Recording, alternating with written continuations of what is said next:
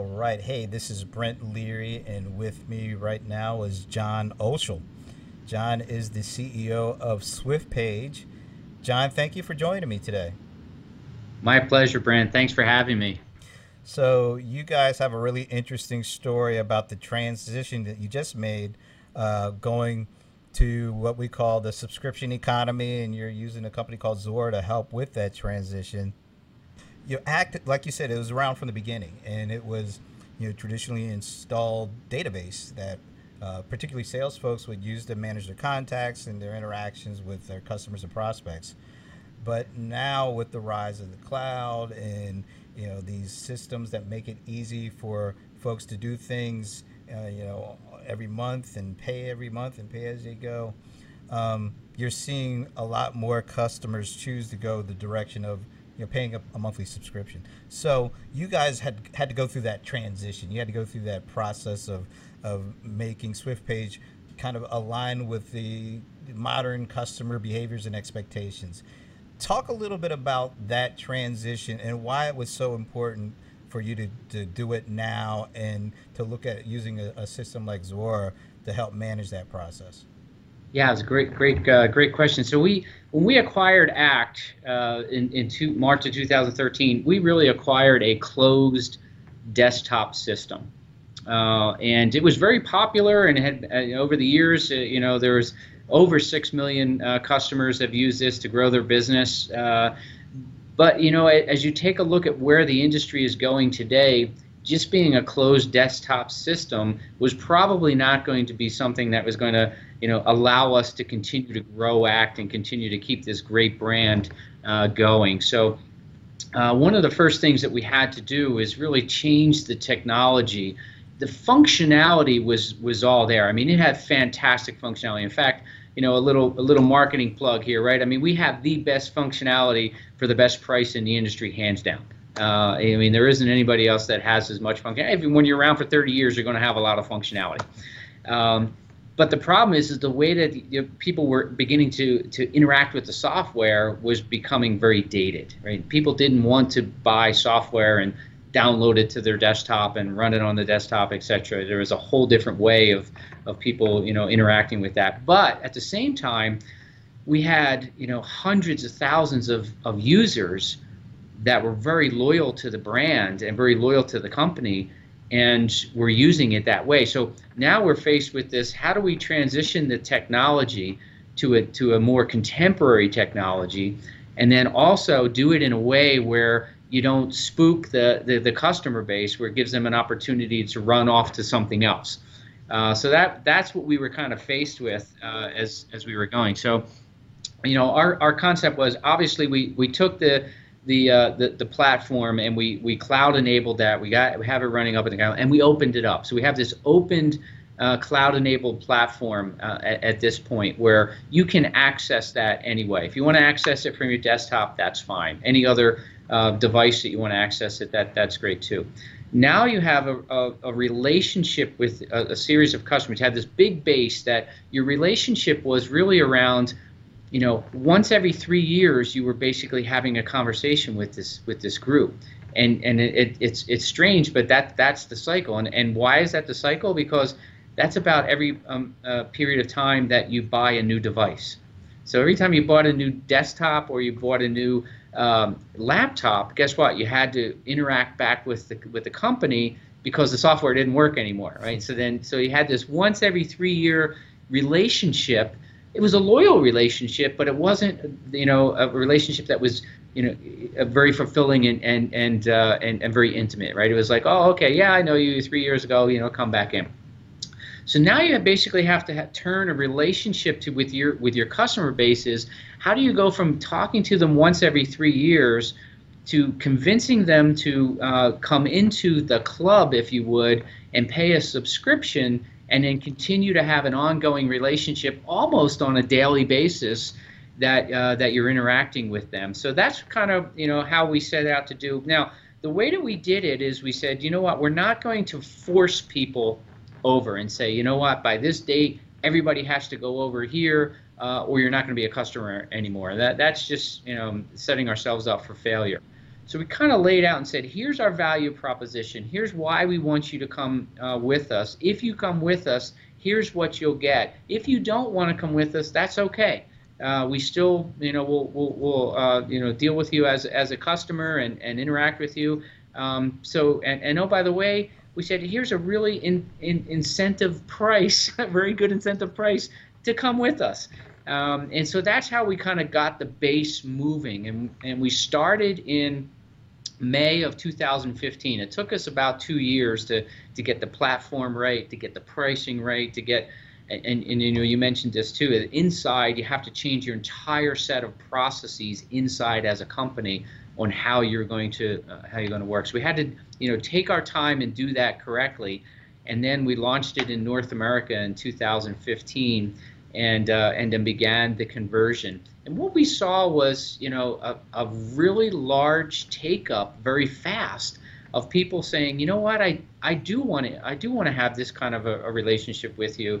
And so we had a very fast take up in North America. We waited a year before we did it in international, and then we just launched it in international in May of 2016. So as we're standing right now, we're kind of through that whole conversion of converting the base over to as much as the base as will convert is now converted, and then we'll continue to grow from there. So it's been quite a journey.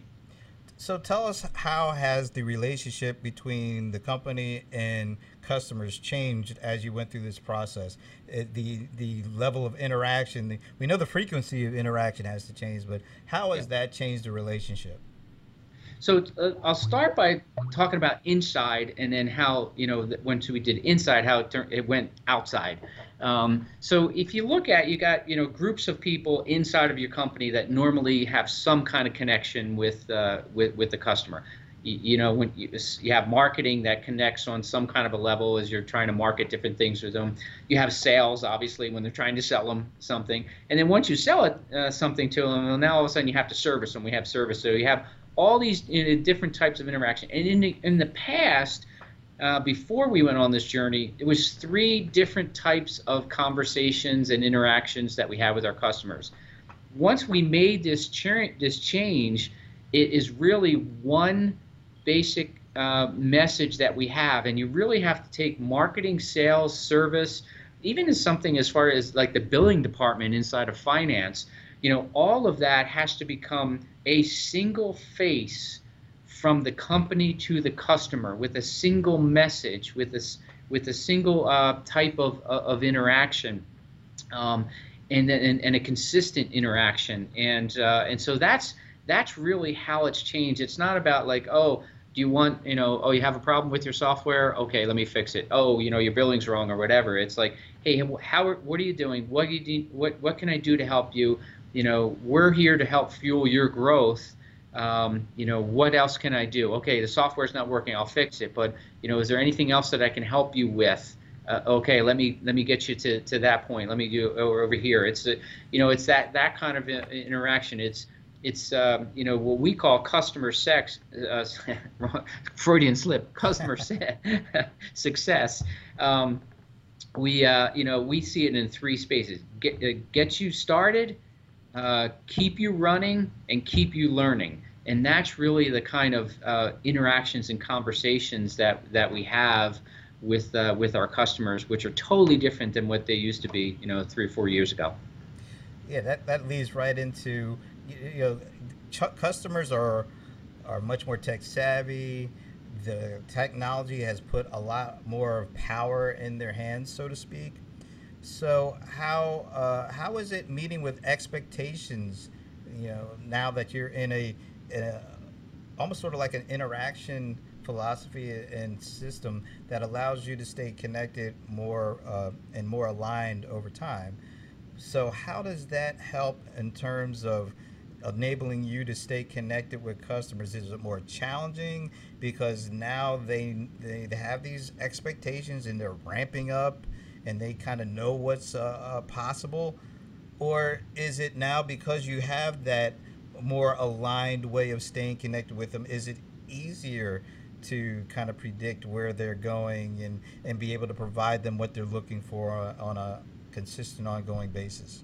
Yeah, so here's a great answer for you. It's both easier and challenging at the same time. So easier. Let's start with that one. It's easier because you're having this more frequent interaction with them. You're getting that information more real time. So it's not like, oh, let's wait for a conference or a user group or this or that thing to hear things and bring them back in. I mean, you're literally hearing stuff every single day, which then now enables you to take that information and very quickly analyze it and determine, are we moving in the right direction, or did we completely miss the boat with something, etc. So that's the easier part. The challenging part is because you're doing that, the folks have an expectation that you're going to do something with that. If you're talking to me every day, and I'm telling you the same thing every day, and I don't do anything, well, guess what? I'm probably not going to be a customer of yours very much longer. So there is that, an expectation that, okay, I'm not going to wait 6, 8, 9 months for a release to come out. How come you can't get this stuff faster? Type of thing. So a little bit, it's easier and challenging all at the same time. And what kind of opportunities can SwiftPage take advantage of now that you have a system in place like Zuora that helps you manage your subscriptions? But now I'm assuming there's more data, there are more things that could potentially be done and a lot quicker because you have a framework that's more aligned with kind of the speed of which customers change. Yeah, well, first of all, we would not have been able to make this journey without Zuora. They're a great partner. It's a great set of software. If you look at where they're going and where we're going, we're all doing the same type of thing. So it's a great company. Can't say enough about them. Now, yes, I mean, as you're gathering all of this information, I think the number one thing that has helped us on this journey with Zuora is really the ability to make it really, really easy for our customers to do business with us. If you think about it, it's like, okay, I just subscribed to Act. Great. Okay. Well, hey, I want another seat, or I want another this, whatever. No problem. Boom. You can put that right on very, very quickly. Oh, we also have ARPU drivers inside of Act where e-marketing is in there. You get a set of e-marketing is included with the subscription, but I want more. No problem. You can put that on. Oh, we have these other connections that we've created where we've connected to over 700 different small business applications across the industry. Okay, that can happen very quickly. So it's that ability, and oh, by the way, that can go all the way down to a salesperson. So I got a salesperson on the floor that can actually do this very, very quickly. The next step that we're working with internally and with Zuora on is literally putting that portal out into the market so that the customer can self work on their account at the same time, self-administer that. We also have a series of partners, and they can do that as well. So, as you take a look at creating the partnerships that you need in order to continue to grow, you need to find companies like Zuora that have the same vision and the ability to move as quickly as you can as well. So give us a little peek into the future. What are we going to be seeing from SwiftPage, and how does this transition to a new interaction model, how is that driving the future direction which you guys are going in? Yeah, so what we see, and Brandon, you probably see this as well, and particularly in the SMB, right?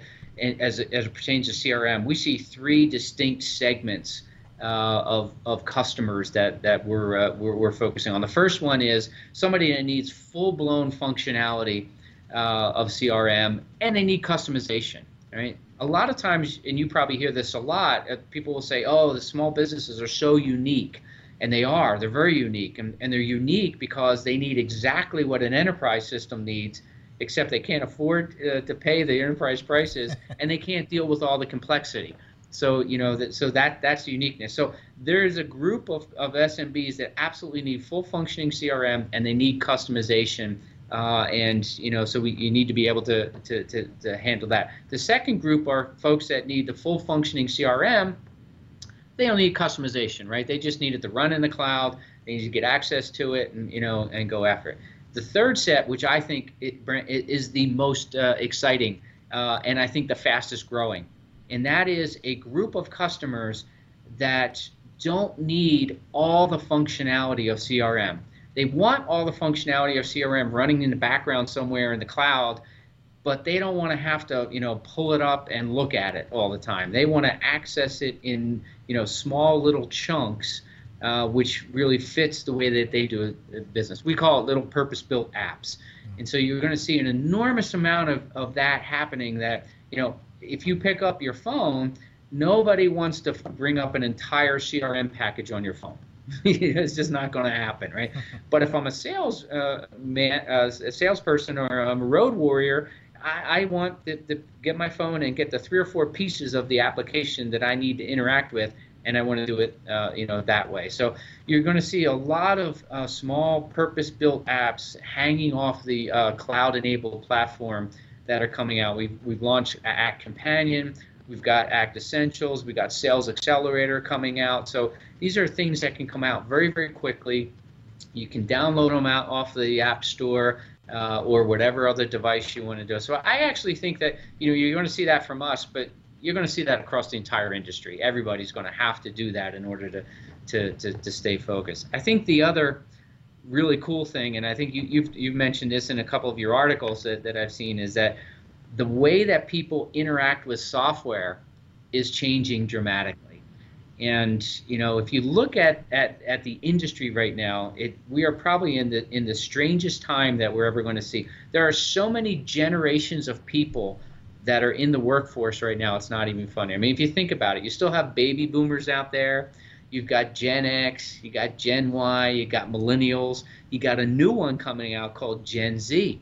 And this is a really interesting one because the youngest members of Gen Z are in middle school right now, and the oldest members of Gen Z are just entering into the marketplace. And so you have all these different folks, and they're all used to interacting with software differently. But there's one common theme that is beginning to come through, and that's voice interaction. Right? And that started with your cell phones, like, hey Siri, and then all of a sudden Amazon came out with Alexa and those sort of things. So, that's really what you're going to. Sorry, I couldn't find anything like that. So Siri just came up. But that's what you're going to see. I think it's going to become mainstream. People are dabbling with it here and there, but you're going to get to the point where people are going to say, hey, go to Act and say, hey, Act, how did my marketing campaign go? And it's going to say, hey, your marketing campaign did this. And oh, by the way, John, you should do this, this, and this. And so I think, a combination of voice interaction with artificial intelligence and recommendation architecture, that's where everybody's going to go there, and we're on that path as well.